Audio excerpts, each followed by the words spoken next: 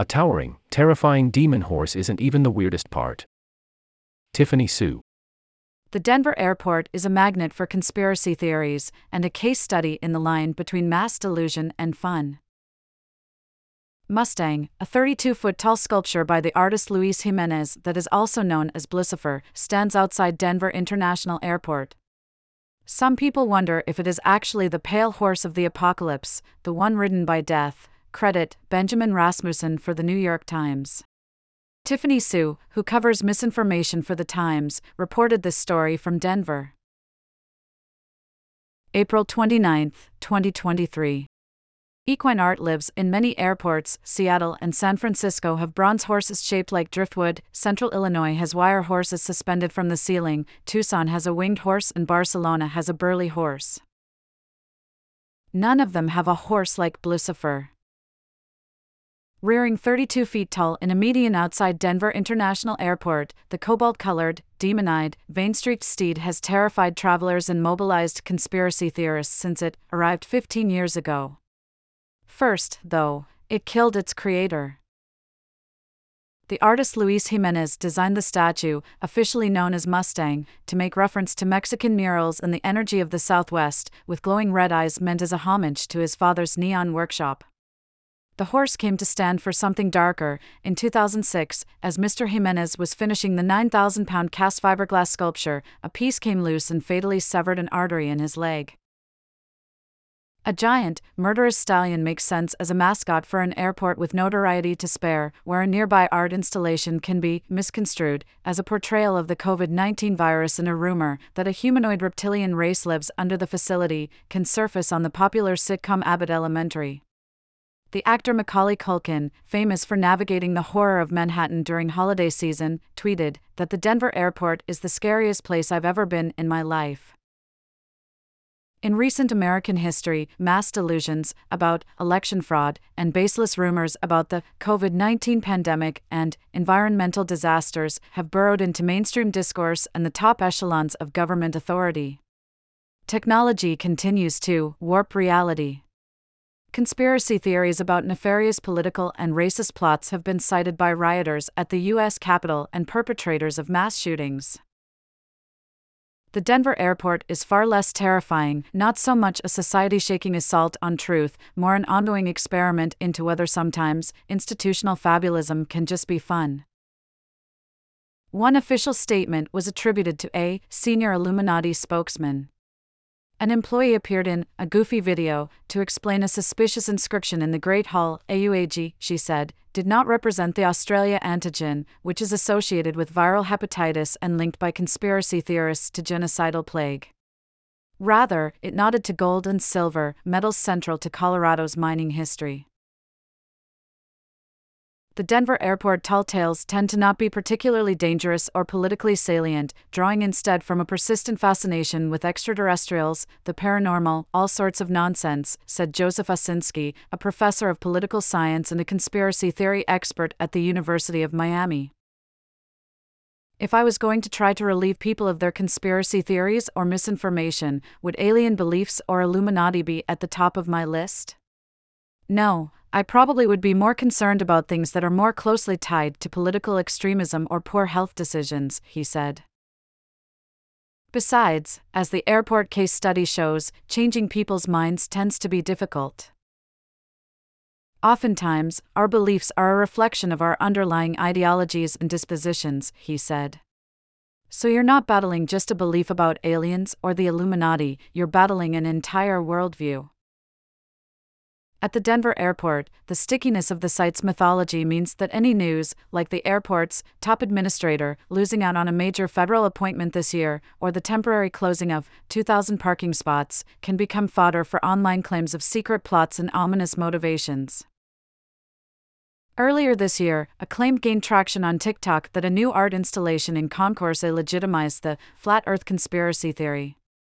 Videos attempting to assign conspiratorial meaning to the tiled global map, set beneath arching train tracks and titanium poles, have racked up more than 1.5 million views. Airport officials pointed out that the piece is nearly 30 years old and represents the past and future of transportation. When Stacey Stegman, who leads the airport's communications efforts, arrived in her role a decade ago, her colleagues were sick of the local lore. To Ms. Stegman, the airport's reputation as the batty uncle of international aviation was part of its charm, a chance to raise Denver's profile to travelers who may not have thought much about the city and airlines that were looking to expand to new destinations. In 2019, she championed a plan to install a temporary, animatronic gargoyle named Greg, short for Gregoridan, in one of the halls spouting quips like "Welcome to Illuminati headquarters." There was an arrangement with the airport in Roswell, New Mexico, a hotspot for supposed alien sightings, to become supernatural sister airports. Ms. Stegman even wanted to decorate the airport's extensive property with crop circles for its 20th birthday, ultimately too expensive. "We leaned in pretty hard for a few years," she said. "And we did learn some lessons along the way from it." One marketing campaign, tied to a renovation push that started in 2018, included posters of aliens with jokes about the facility's secrets, suggesting that construction crews were building gargoyle breeding grounds or hiding Freemason meetings. The publicity generated by the campaign, according to the airport, was worth more than $8 million. True believers hated it. Some got very upset by it because they thought, "Oh, now they're making fun of us, they're hiding in plain sight, they're covering up the evil," Ms. Stegman said. 99% of people see this for what it is, but for the others, we try to be like, "Look, this isn't supposed to be hurtful, know that we're teasing, this isn't serious."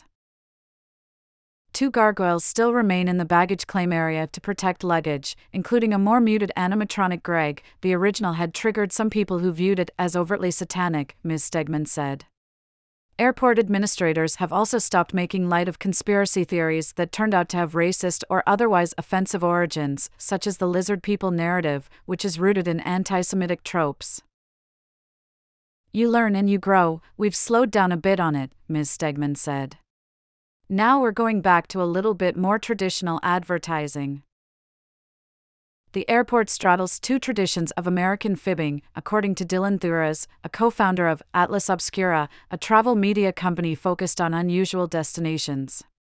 Over the past decade, the airport has edged into a space occupied by online conspiracy theories that may focus on physical places and urban planning concepts, like the 15-minute city, without translating into actual tourism. Then there's the kind of kitsch folklore that has inspired multiple groups in Washington state to offer Bigfoot hunting expeditions. One has a $245 day tour with lessons in techniques that have proven to lure in Sasquatch. It's hard to compete, if you're a tourism bureau, on your wineries or your beaches because every place has wineries and lots of places have beaches, Mr. Thuras said. People are drawn to mythic stories. In Denver, a city with a park built atop, thousands of corpses, and near radium-contaminated streets, a psychedelic art installation masquerading as a multidimensional gateway, and a restaurant housed in a mortuary that reportedly once held Buffalo Bill Cody's remains, it can seem as if everyone one encounters has a take on the airport.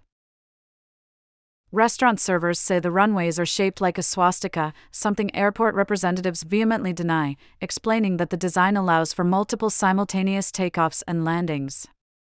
Airline employees report glimpsing ghosts and claim that Native American music is played at night to appease the spirits of the dead buried below. Ms. Stegman said there are no graves and that the music is part of an art installation that, if not for a finicky sound system, would be on all the time. Uber drivers believe that dirt left over from the airport's construction was used to create artificial mountains to stash food for the apocalypse. Ms. Stegman just laughed and said she had not heard that one. When the Denver airport opened in 1995, it was 16 months behind schedule and $2 billion over budget. The difficulties attracted legal complaints and government investigations, but also rumors, spread online and locally, that the extra time and cost had gone towards sinister design modifications, including more than 100 miles of tunnels leading to subterranean meeting facilities, survival bunkers, deep underground military bases, and even the North American Aerospace Defense Command near Colorado Springs. The airport's isolated location and disorienting size, the land that it owns makes it the second largest airport in the world, after the King Fahd International Airport in Saudi Arabia, and bigger than actual U.S. cities, such as San Francisco. lends itself to online mumblings that it will someday be used as a prison or concentration camp by a mysterious totalitarian global government known as the New World Order. But the airport's enormous layout, according to Ms. Stegman, was actually a visionary effort to factor in future growth and efficiency. If anything, the design should have been more ambitious. It was intended to support 50 million travelers a year, but nearly 70 million people passed through last year, and nearly 100 million a year are expected by 2030. To address the squeeze, the airport recently began a $1.3 billion project to upgrade and expand its Great Hall. The work has pushed some of its most peculiar points of interest out of sight. That includes a pair of 28-foot murals by Leo Tanguma meant to depict humanity existing peacefully with the environment in post-war harmony. But over the decades, a far more alarming interpretation developed that the artwork's images of a soldier in a gas mask wielding a rifle and a sword, ruined buildings, and weeping mothers cradling lifeless children were a prophetic vision of the end of the world. Unlike pieces in a museum or gallery, art in airports is often experienced as a surprise, said Sarah Magnata, an assistant professor of global contemporary art at the University of Denver. Murals or installations in a terminal can increase exposure for local artists and add dimension to an otherwise utilitarian space, she said. I actually think that's the best way to view art, when it kind of happens to you, Dr. Magnata said. It's art that is made a part of everyday life, and you're forced to encounter it whether you want to or not, which can be a really powerful thing and a starting point for conversation. The removal of the Denver airport murals sparked rumors in Telegram channels and Reddit forums that construction was a cover for burying the truth. Ms. Stegman said the airport will always embrace the conspiracy part of its identity but is not trying to hide anything. As for the mystery disappearance of the murals, they're in temporary storage to avoid damage and will return.